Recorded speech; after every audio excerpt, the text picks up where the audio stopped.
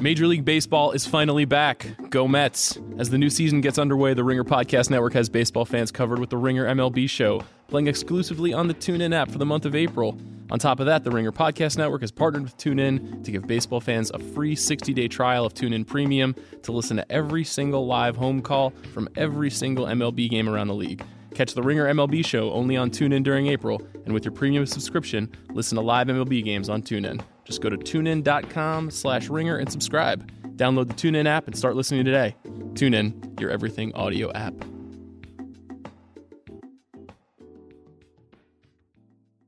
Hey guys, Sean here. Chris and I went down to South by Southwest a few weeks ago and had a chance to sit down with the filmmaker Joe Swanberg and the actor Jake Johnson, who you may know from New Girl.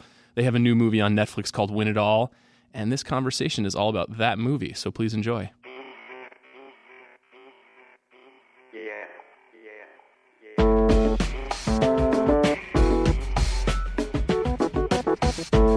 Hello, my name is Chris Ryan. I'm an editor at TheRinger.com. I'm joined in the studio in Austin, Texas with my friend and coworker Sean Fennessy, who's also an editor. Hello. And we are so excited because we are joined today by Jake Johnson and Joe Swanberg, who have a movie at South by Southwest. They have Win It All, which we just saw last night. Rousing crowd approval rating, I think. It was a delightful movie, and I think I would say that me and Sean's review of the film is we turned to each other at the end of the movie and said, how far do you think it is to drive to Oklahoma so that we can immediately go play cards? Which is it's the seal of approval for any gambling movie, agree. even if it's also about crippling addiction. Yeah. I gotta say that one means a lot. After the movie, we went to the after party and we were talking to people, and the conversation got into a lot. The circle I was in about like the addiction of gambling. Yeah. I'm also a gambler, and I realized everybody I was talking to, I had a different read on. Where I'm like, oh, every time I see that movie, I do feel sad for Eddie. Yeah, I want to play poker. I would love to play Hold'em. I would love if there was. I said tonight with the after party and the dance party, I'm like, if somebody walked up to me and said, this could be a bit, but there is a home game going on, it's a $500 buy-in, I would have kissed him on the lips. Like, Joe, I'll see you tomorrow at press. I'm gone with these strangers. I'm playing cards. And that night, I would stay up all night. So you guys wrote this movie together. Jake, obviously you're a gambler. Joe, are you a gambler? I am not. Well, I'm a gambler in life. I'm not a card player. Okay. So I just gamble on movies. So that's my addiction. Did you take down Topher Grace? No, I've always been low stakes. Okay. So I took down some dude who might have looked like Topher. Okay. But I want to clarify one thing that Joe said, because if I was listening and he said, I'm a gambler in life, I would think, it's just a line. He actually is. And the way I'll back that up is we finance these movies. So we don't make it, and I say at the Q&A, it's not a situation where, we say it's an indie movie and really Universal paid for it. Right. And they give some notes, but we're like, they were the coolest executives.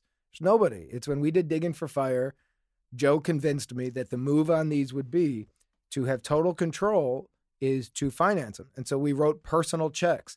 And my lawyer, my agent, man, everybody said the way an actor really loses in Hollywood is when you start going into your bank account to do your own project. Yeah. And I Google it and I would see actors where I'm like, and that's not Brandon Fraser, but he popped in my head for no reason. No disrespect, Brandon Fraser. But I'd be like, that guy, he's broke? Weird. Why? Oh, he funded Waterworld or something. Or his dream project. His dream project where it's he's a a baseball player on Mars or something. I'm like, that's a weird idea. And then I'm like, I might be doing that with Joe. And Joe's like, but trust me, man, we're putting this in. And then as it works, I would realize Joe is really gambling house money. Yeah. Literally. Yeah. This is the house for my family. But he's like, man, I know we can do it. And I was like, I play cards. But he's actually the bigger gambler. Joe, have you seen Hearts of Darkness, the documentary about the making of Apocalypse Now? No, I never have. It was made by Coppola's wife, yeah, right? It's all about he just puts up every asset he has. Well, I totally relate to that. And the story I always heard was that he, in the midst of making Apocalypse Now, had to shut down production. And he went and made 2 studio movies real quick to earn some money to go back and finish Apocalypse Now. He's also had Martin Sheen having a heart attack on set, so that probably this is totally disconnected from anything. But the fact that guy's kids are all successful filmmakers, to me, shows he must love movies. Yeah, because most people grow up in a house with a parent who does something, who's obsessed with something. And it makes them the opposite. They're just like, the movie industry destroyed my dad. I never want, Yeah. Instead, it's like his joy of it must be infectious. Did you grow up in a movie-loving house? No, I actually grew. Well, my mom is really artistic, and so was always encouraging that. My dad likes James Bond movies. I mean, he is so not. He's still, most of my movies I've ever shown him, he's like, I'm proud of you, I love you. Yeah. And it's just like total glaze. It's so not his kind of movie. And so This he is would kind rather. of like a James Bond movie. Yeah, you know? well, this is, I bet, I would be willing to put money on this being my dad's favorite of all that I've made, probably by a lot. But yeah, it was like, movies were always my thing, though. I mean, since the time I was a kid, I remember. But something about him felt special. But you put your family now in your movies. I mean, your wife and your son as well is in Winning All. Well, my wife's a writer and director as well, and but I think we're phasing out. It was really nice for us to document him when he was at an age where that stuff couldn't really affect him. Now that he's getting a little older and he's more aware of it, I think we're phasing out having him be in the movies just because I don't want, he goes to public school in Chicago. Like, I don't want him to be like, ooh, you're the kid from the movies or friends with whoever. What's it like making, obviously, Jake, you're on a network sitcom, you've got a Hollywood career, but also you're making this very, smaller project, very personal project. Is it a lot different to make that transition to be working with so closely with Joe's family? No, because we've done, I think Joe's family's been in every movie we've done together. I think so. So this is our third one together. And Drinking Buddies was the big mind warp for me in that, I was doing New Girl. Because of our bit, I want to call it Girlfriends on UPN. Yeah. It's a bit that's too long to explain for listeners, but it was based off something else. But that was when I met Joe, it was after season 1 or during season 1. And he pitched me his model about how to make movies and how it could be. And on that one, he said, there'll be short days. You can have an IPA or two if you want. It's about a guy who works in a beer brewery. We're going to improvise a lot. And I guarantee you every day will be fun. And I go, well, I'm just coming off a really big job. The hours were like 16-hour days, season 1. I'm like, I think I just want to be in Chicago and see family. And he's like, you'll see him all the time. And I go, yeah, but what if I'm like I'm really tired? I don't want to have to like perform it. And then he goes, if your character's really tired, then we'll make it work that your character was tired that day and we'll put it in the story. And I said to him, all right, man, I got to tell you, you're saying all the right things, but you sound a little bit like a car salesman. And I come from a family of salesmen. So I'm like, I feel like you're selling me a car and I'm going to buy it. But if it's a piece of shit, and if you sold me a bad car, you're an enemy forever. You have to be. If I go to Chicago and it's a bust, and it's actually 12-hour days, and you actually do the director thing that a lot of them do, and that is say like, oh man, we're going to improvise and have fun. And then you get on set and they go, totally, I want to get it your way, but we're running out of time. Did you say this, which I wrote last night? And you say, you want me to enter the room and go, what up, my dog? I can't. My character, quote unquote, wouldn't do that. And they go like, we just need it once. And I go, but if you are the real deal and it is that, and then the movie's good, I'll work with you forever, man. And the process was a blast. And when I say, people say, I've done these interviews where they'll go like, it's just a party. It's not, it's work. But it's a really fun way to do work. And so that was the one that kind of blew my mind. So now, doing Digging for Fire and this one, it's a model that Joe started that now we're forming our version within it, our little subsect or what have you. And I just love it. You talked a little bit about gambling, and I think that one of the great things about this movie is that I always felt like I was in a safe pair of hands while I'm watching it. There was a couple questions last night at the Q&A about like, wow, I expected something really dark to happen. We were actually even teasing out like what were some of the various darker endings that could have happened. But you are gambling with tone. I mean, it must be a real tightrope walk to know. I mean, I thought the music did a really good job of like establishing like a kind of safety net around the movie in a weird way. But can you talk a little bit about finding the tone or the voice of this movie and how hard it is to maintain that?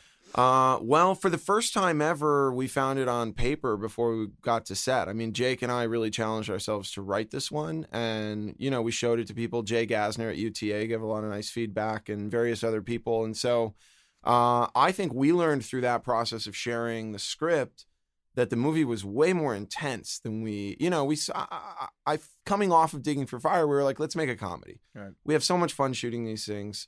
The tone on set is always really light. It feels off to do something then heavy, to sort of like turn off the energy and sort of channel that into a kind of contemplative vibe. Let's see what it feels like if we channel that back into something funny. So as we're writing the script, we're laughing a lot. But as we started to share that, people were like, whoa, I'm sweating. I mean, it feels so tense. Yeah. I'm midway through the movie and I don't know what's going to happen to this guy. It's really stressing me out. And we were like, really? Well, I guess it's working. Yeah, exactly. So we had a little bit of a advanced knowledge that we were maybe playing in that space. But it is one of the nice things about just making the movie ourselves. Nobody was attempting to push us out of that space. And I think it's an aspect that we felt like it worked. We were like, I would watch that movie. So, yes. If we would watch it and we would love it, hopefully other people would love it. But first and foremost, we have to make a movie we're really proud of. So we're in a weird spot to then open up about it, where we put our own money in Digging for Fire, and then we made our money back and we made a little bit more money. So this movie was essentially house money. Yeah. So part of the game for it was, well, win it all. And what part of Win It All meant to us as a title is we want to make a movie that we think is a good movie. So if the critics hate it, if people don't like it, then they don't like what Joe and I like together. And that's fine, because if it all tanks and nobody bought it and everyone hated it, we're even. Right. But let's at least try to do something that we like. And in terms of tone, the nightmare happens is when you go to a studio and you have executives and they're paying, they have to think, how do we market it? And they go, well, is it a comedy or is it a drama? Because if it's a comedy, guys, this stuff, the stakes are too high for Eddie. So what if there was no guy in bag? Yeah. And you go, what? They go, what if no, he didn't owe anybody money. He was just a gambler who met her. And you go, I don't know. And they go, well, we're going to try that. Then we're in a situation where we're trying to make that movie and people watching go, there were some funny bits, but I didn't like it. So what's really nice about this model for us is I really wanted Netflix. We didn't show the movie to anybody else before. They saw a rough cut, wanted it. It's exactly where I wanted it to live. Why did you want that? I don't want to do the theater push on something like this and go city to city and try to get people in Dallas to get excited about it, and do a morning show where I'm talking to, two people doing this 6 a.m. weather and then go, Win It All. It's about Eddie Garrett, a small town gambler who's given a bag, and having to go like, sounds scary. Well, it sure is. And I'm going to tell you what's scary about it, because those people watching that show that morning, I don't know if they're going to love this. Yeah. But I do think there'll be a percentage of people who do really love this and claim this movie as theirs. And I think those people know how to find things they like. And I think those people would rather watch it at home, either alone, with a friend, significant other, whatever their galaxy is. And I want to go, well, let's just go straight to them. It also enters almost immediately into the rewatchability canon, where it's like, when you grow up and somebody had HBO and you would just watch Die Hard 30 times in the summer. But like, this movie has beats and parts of it. I mean, I know that you will watch it again to like analyze the cards. Yeah, once you got into the nitty gritty in the third act, I was like, cool. What hand is he holding? What's really happening here? What's the flop? Here's fun trivia in terms of the hands. So I'm a big poker player. Joe isn't. But Joe is the filmmaker, and so we were always doing something that Joe would have to go, this is entertaining enough for me. So I'm watching it, I care, but he's like, I don't care. I was the foil. I was like, I'm your general audience that doesn't know anything about cards, so I got to like what I'm watching. I don't want to make the poker movie. I want to make sure we get the poker right, but also I'm not going to go watch the poker movie. So let's make sure we're hitting both audiences. And so, we were like the checks and balances. But then here's how we actually shot it, which was really fun. All those casinos you saw were built. So Swanberg has this unbelievable crew. What are the people with the women's name who built those sets? Amy Holmberg was our production designer. So she built that out of scratch. For no money. I mean, it's crazy. The casino in Chinatown. The Chinatown and the appliance No, place? we were in an alley in Chinatown, and then when you go inside, we're on a set that they built. Wow.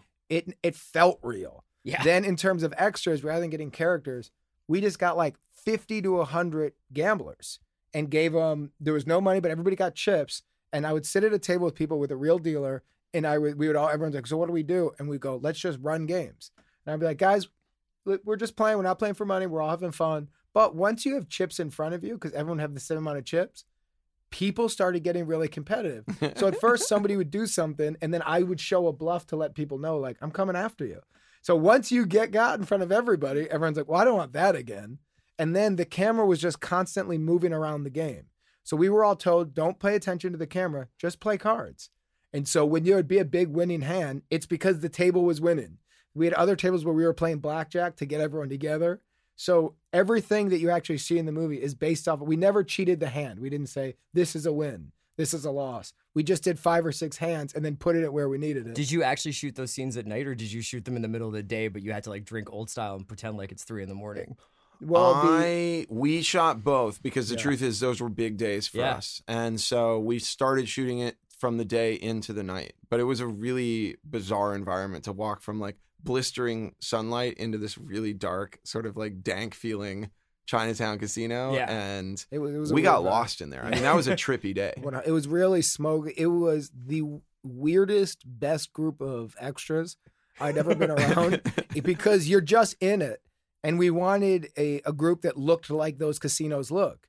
So you were sitting there at these tables and, you know, a lot of people weren't speaking English and a lot of people were giving each other aggressive eyes. And then some people were really like, they would win a hand and talk a little shit. And I was like, this really feels real. And we're not playing for money. Like, that guy doesn't like me. You know, I won a hand and was celebrating. He doesn't realize I was doing it for camera. Yeah. But now he's looking at me like I'm a punk. And I'm like, and I have a little bit of a stomachache. This is amazing. There's a great moment where you're shit talking a guy and you call him Pitbull. Right. It is very memorable. Well, that actual table was funny is we went to that thing and we knew because of the suits, we wanted to build up. Eddie and Nikki are feeling really confident, but they want to feel confident.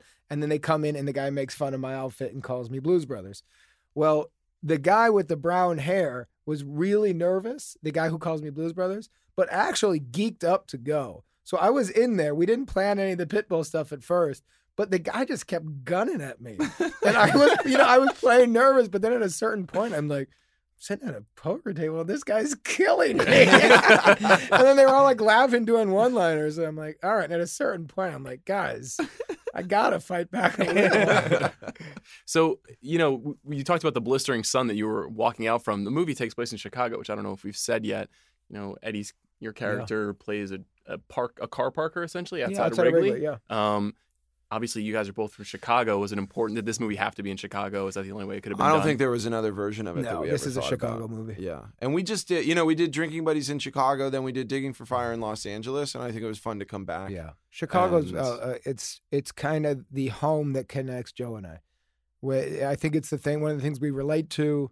It's doing the movie in LA felt like we were doing a small indie movie in LA, and we had really cool actors.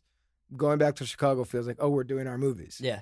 Where it's like, these are where they belong. Like it wouldn't feel right if I was outside of like the Anaheim Angels parking lot. Yeah, right. It was like, no, these characters in this world are based off Chicago. There are moments in the movie where I was just like so blown away by like the weather. Mm-hmm. I couldn't believe like some of the stuff you guys got when Eddie's first meeting when they're on the gazebo and the lightning goes off in the background. I know. The storm at the track. Yeah. Obviously that's not planned, but when that's happening, are you just like, I cannot believe it's one of the nice things about working this way is we wrote a script for this one, so we knew all the beats, but also because of the improv and because of the open nature of it, we get to be available for weather that would shut a movie down normally. To us is like, this is an exciting opportunity. Let's figure out how to make this work. And so we got some of our most beautiful shots in the movie from these random acts of nature. Yeah. Now, what's really miraculous is he leaves the track after this massive storm and arrives back in Chinatown to start gambling again, and it's raining 2 separate days. Like an indie film never gets this lucky. Usually a Hollywood movie gets to wait. They're like, all right, we're checking the weather. We'll move the schedule around. It's supposed to rain next Tuesday, so we'll be there. Or the James Cameron's rain machine. Yeah, we do not get that. We're like, cool, we got 2 days in Chinatown. That is it. Yeah. And it was the continuity. We felt weird about it, actually. We were like, something's going right here in a way that we're going to be punished for this later. Like, we should not be having these things match. Yeah. So, Joe, you said you're not a big gambling guy, maybe not even a big gambling movie guy, but the minute we got up from the theater, I heard Rounders and the original movie The Gambler and Cincinnati Kid and California Split. Obviously, is probably the biggest one. I love California Split. Not being a gambling guy, it's one of my favorite movies. I just think it's a perfect movie. So there is that reference point for sure. Did you guys watch those movies before you started writing or thinking about it, or were you just like, this is a memory in my mind? I don't like to do that, actually. I don't know about you, but we're like I think we knew these characters in this stuff. It wasn't coming from a movie world. It was coming from a real life world. And so I actually get a little afraid of going back and rewatching stuff because I love the essence of the movie. Like to me, a California Split reference would be really nice compliment to the movie because I think it's so good. But, hopefully it's in like essence and vibe, not because it's like, oh, they did the shot from California Split. So I'm purposely avoiding those kinds of reference points. I'm sure it came up just because we both love it, but I didn't. But if there was obviously one, I do love all the gambling movies. I just think they're fun. Like every one of Rounders is one. Whenever that's on cable, there it goes about 40 minutes. Yeah, you're in. It's just fun. Yeah. But no, we don't like to watch. There's a running joke for us, and it's about a guy named Garrett. This character's last name, the production, Garrett doubles down. Garrett landscape it, and Garrett is a character. It's an alter ego we've created on our sets where he's basically, the biggest D-bag of all time. But he's like, he believes he's the biggest movie star ever, the hottest hunk, the toughest fighter, the greatest of all time. And Joe is his director, who has been hired by the studio to just get one last movie on his contract. I'm the only guy broke enough that I'll take the job and deal with him. Yeah. But just really degrades him. And, Garrett really believes the crew loves him and loves his bits, but he has no respect for crew. He has no respect for anybody because the only reason everybody has a job is because of Garrett. So long story short, the reason to say this is everything we do, there's somewhere in there's the heart of Garrett. So for us, this one started as we found a story structure where we liked the 3-act arc of it. We liked that big peak. We wanted the resolution. We knew the ending.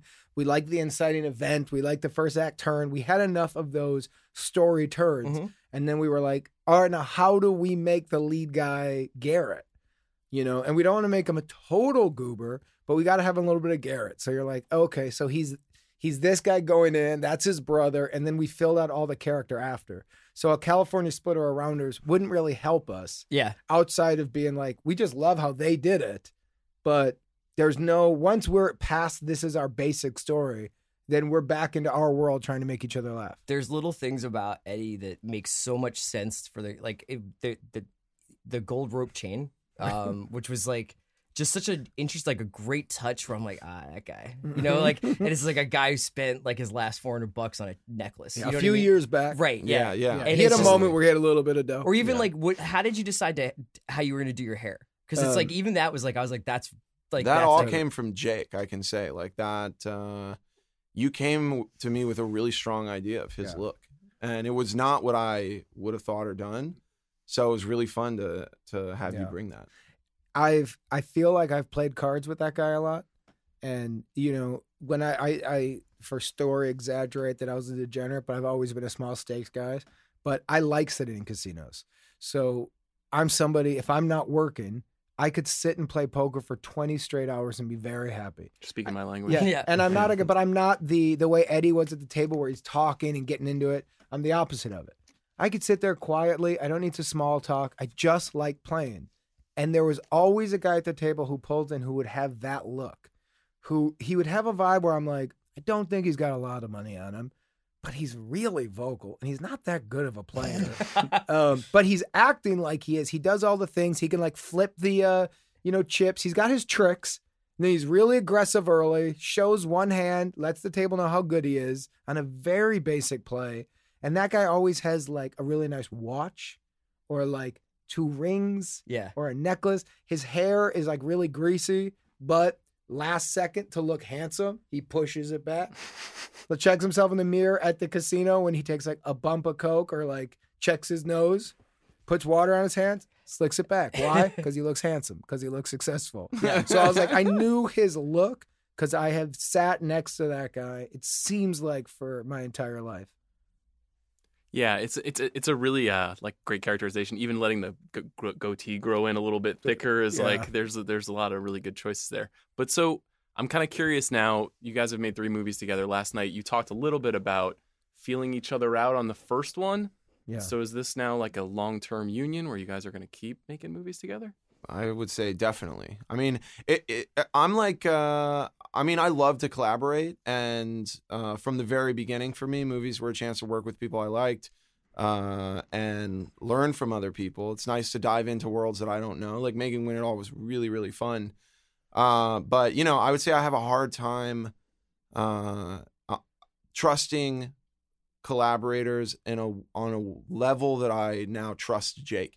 And it's something about doing these 3 movies together where, you know, it's like to be a director, you got to be pretty self-confident. You have to have a pretty strong idea of saying like, listen, none of us know how this is going to go, but trust me, I know what I'm doing. Even if you don't, even if it's a bluff, it's just a sort of requirement of that thing. Jake's one of the few people where he's like, I don't know. And now I'm like, okay, tell me why.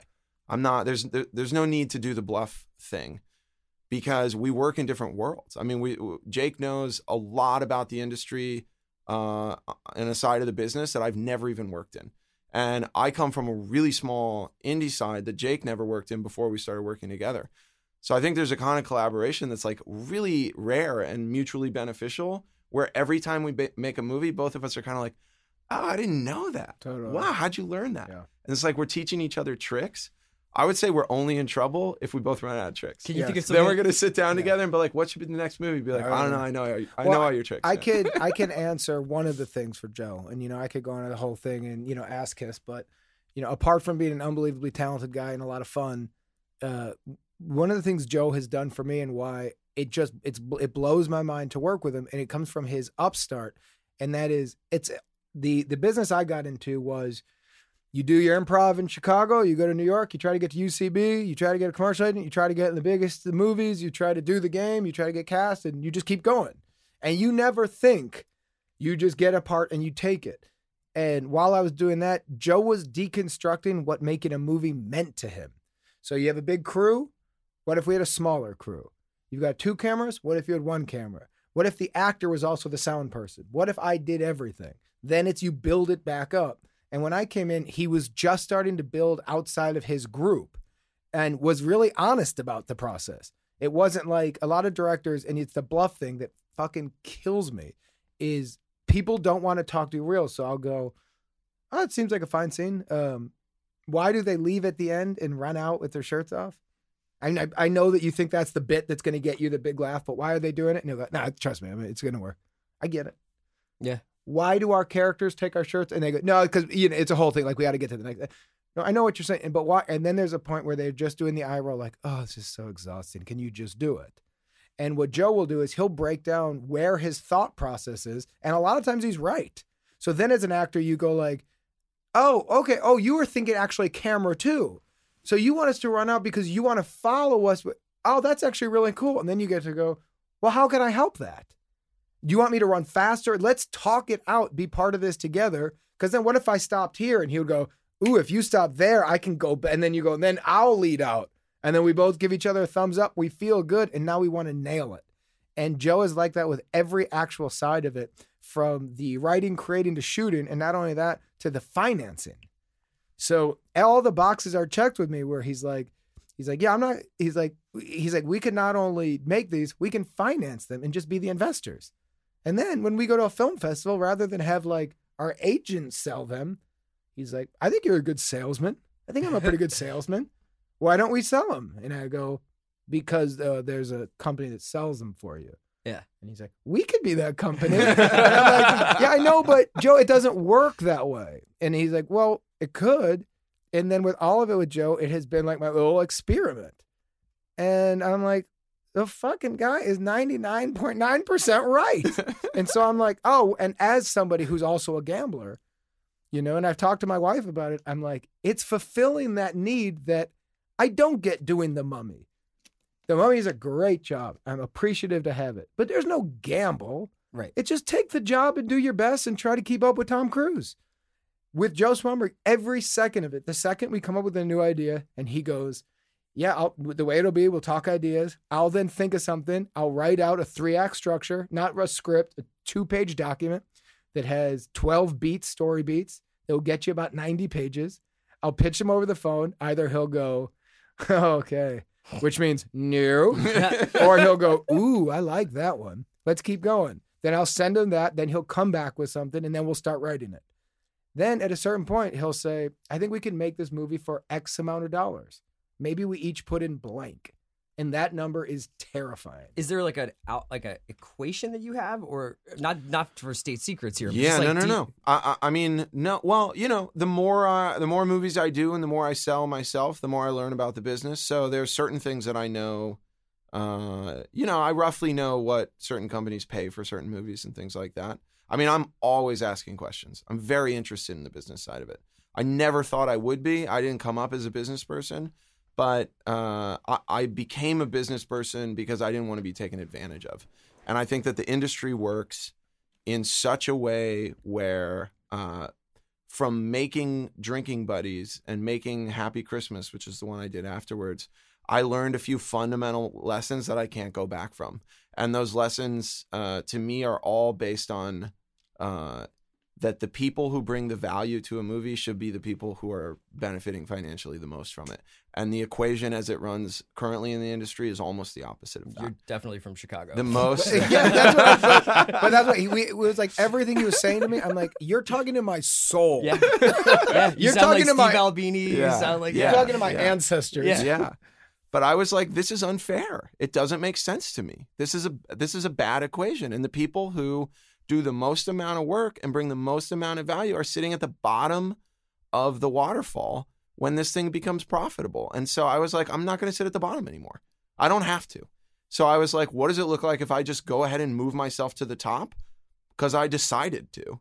And then I did it and it worked great. And I was like, Jake, you got to move to the top with me. Stop sitting at the bottom. Yeah. And then I said, yeah, but they're all telling me I can't be part of that. And he's like, I know. And then I went, well, I am a fucking gambler. So what if I put X amount of dollars to the side? If I lose it, I feel like a big douchebag. But luckily I'm on New Girl.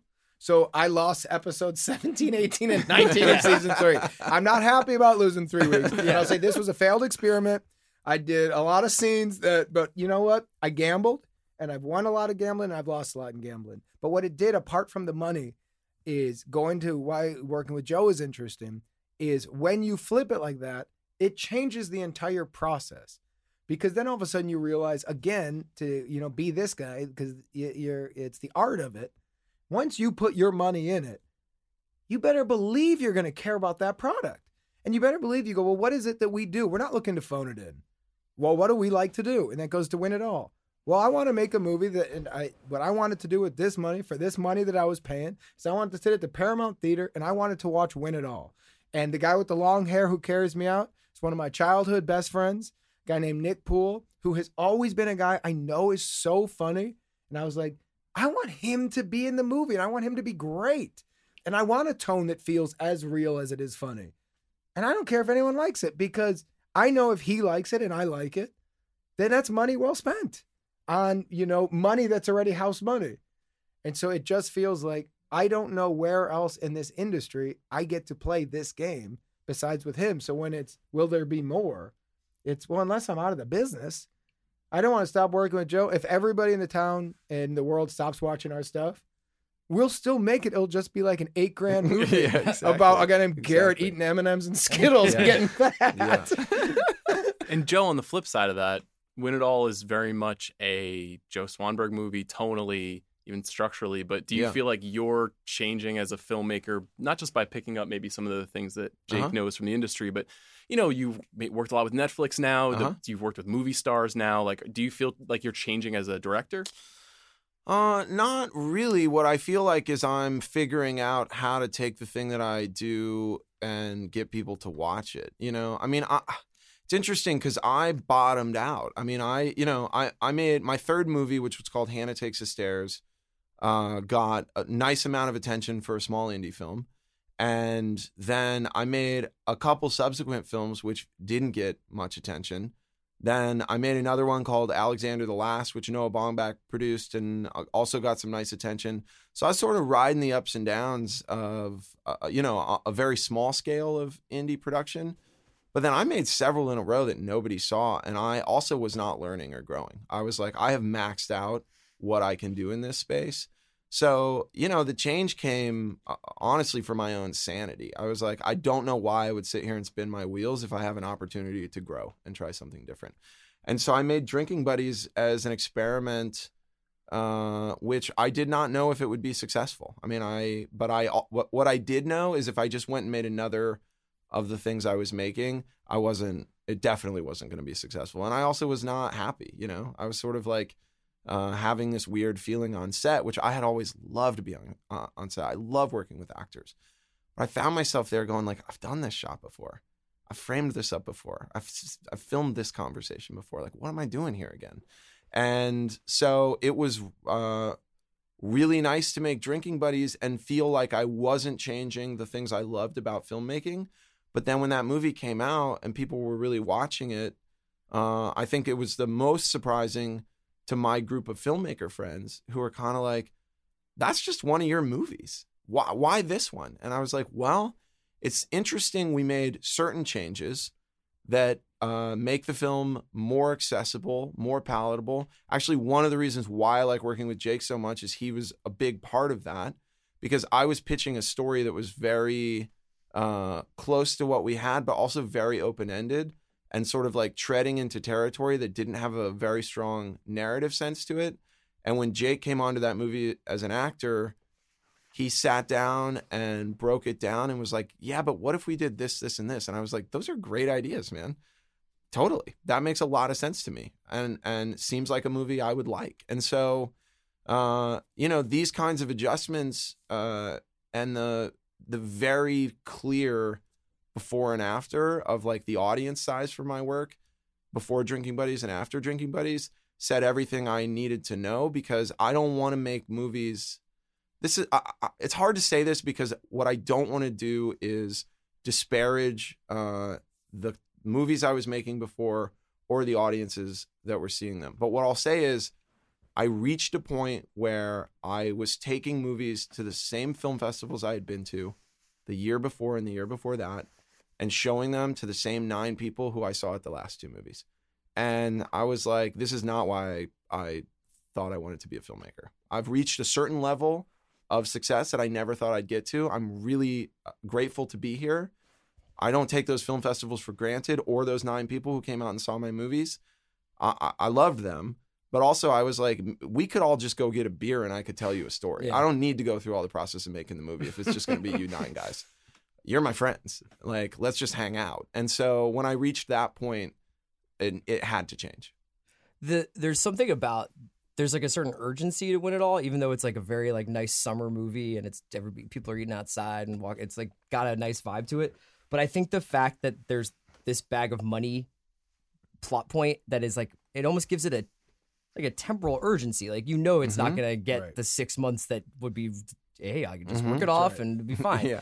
And so when you're cutting, are you like, this is new? Like, does it feel different when you're cutting something to a tempo like that almost? Yes, definitely. I mean, this movie had an engine that none of the other movies have. Drinking Buddies was really fun, but there's nothing happening in the first 5 minutes of Drinking Buddies where you're like, oh, I know what's going on. Yeah.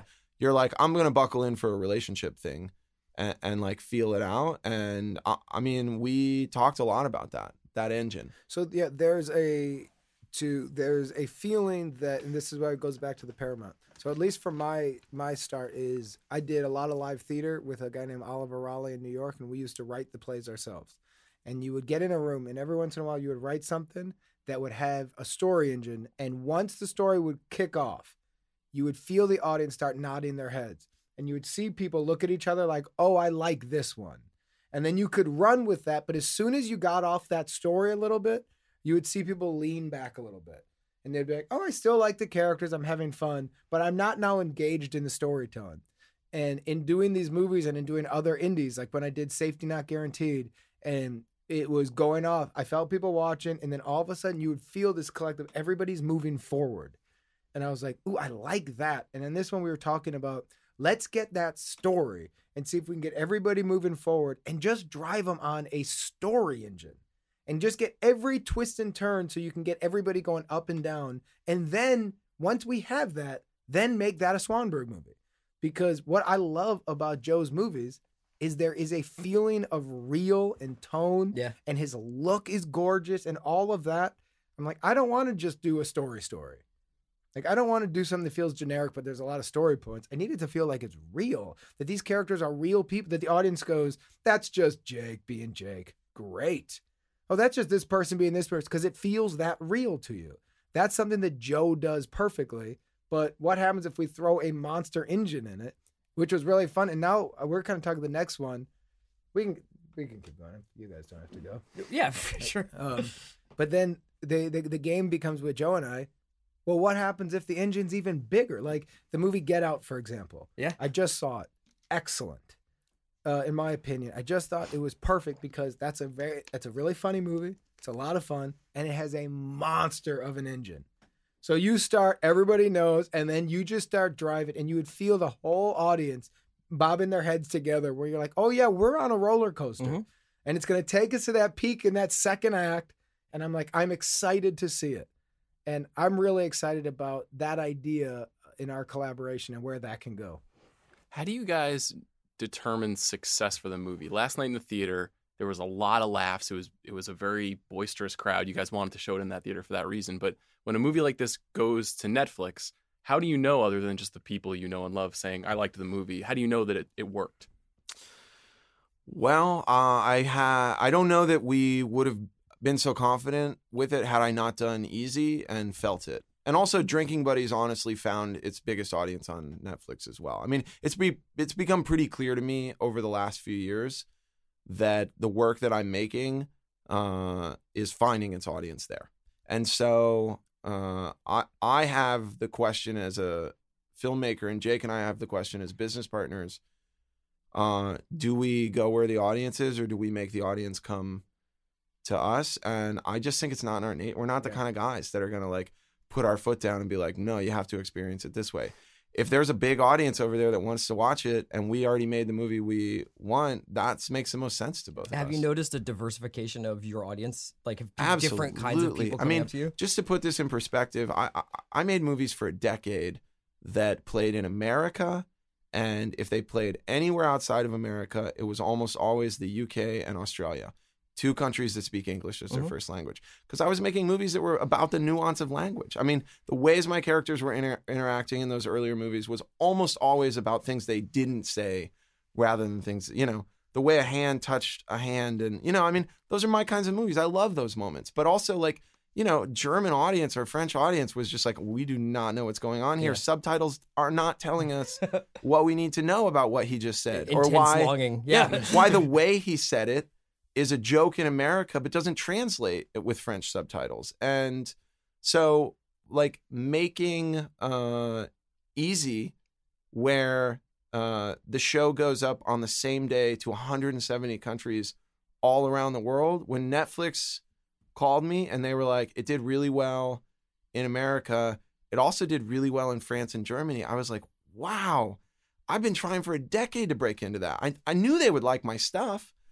It's just they never had a chance to see it because a French distributor and a German distributor is like, I'm not about to lose $300,000 trying to turn French people onto mumblecore movies. Yeah. I got better things to do with my time. And so that Netflix, it's interesting to me that it wasn't about the work necessarily. It was about the accessibility of the work. And the truth is, I don't have any grudge against that French distributor or German distributor. I wouldn't even put my movies out in those countries. It's a losing proposition. Yeah. But with the Netflix access, those people finally had a chance to see my work and they were like, we like it. And so with Win It All, now we get to go back to them and say, like, check this one out. Yeah, that's awesome. I also feel in terms of how do you know if it's a success or not? Honestly, and it seems kind of weird to say, but if Joe's really happy and I'm really happy with it, I would really like people to like it. And I would really like critics to like it. But at the end of the day, one day we're all going to be dust anyhow. If they don't, that's okay. If the critics don't like this one, when Joe and I both watched it and then had our long talk on the phone, and I was like, I don't know, man, I love this one. And he's like, me too. And I'm like, this is the movie we talked about in my house. And we're like, absolutely. And I think this bit works. Yeah, totally. Me too. And do you think that? Yeah. And we're like, great. Good win, man. Feels great. I was kind of done with it. Yeah. I felt like great. And then Netflix came in aggressively, and that was the great. So outside of that, like even doing press, it's like fun. Love to talk to people. If somebody's like, we didn't like it, but we're at the USA Today, well, then we don't need to speak. It's okay. I'll talk to you in the next one. But if you don't like it, like, it's fine. If somebody's not into it, but they want to hear our thoughts on it, I'm not here to convince you. Fuck off. I don't need to debate with you. Yo, you didn't like the ending? That's okay. Talk to the next Joe. Like, these movies, we're making them in this new world in 2017, which is what I love about it, is you can make content for yourself. And if people like it, then awesome. Yeah. And I'm like, guys, it's the craziest. We get to cut out all middlemen and just make work and say, do you guys like it? Guess what it's going to cost you? Nothing. You already have a subscription. So try it. And guess what? Click on it. You already pay for Netflix. You're at home. You and your lady are having a drink. Everything's good. You've watched all the Friends episodes. You're done with that. You go, all right. You either know Joe through Easy and stuff, or you go, oh, it's Schmidt from New Girl. Should I watch that? That's not Schmidt. Oh, it's the other one. Fine. Just hit it. And you start it, and if in those first few minutes you're out, I get it. But if you're in and you like it, then that's actually the fan we want who then goes, what else have they done? And I'm like, oh, let's just make movies for that person and say, yeah, you want to watch this one again? You just put your baby to sleep. You got 2 hours before it starts crying. Here's an hour and a half. Yeah. And that's a model I'm very personally excited about. Well, thank you guys so much for coming by. We love the movie. We're so happy that you guys. It's great. Watch it. When is it out? It'll be out April 7th. April 7th. All right, so this will go up right around then. Yeah. Thank you so much. Thank you guys. Always Thank fun you, to guys. see you. Really appreciate it.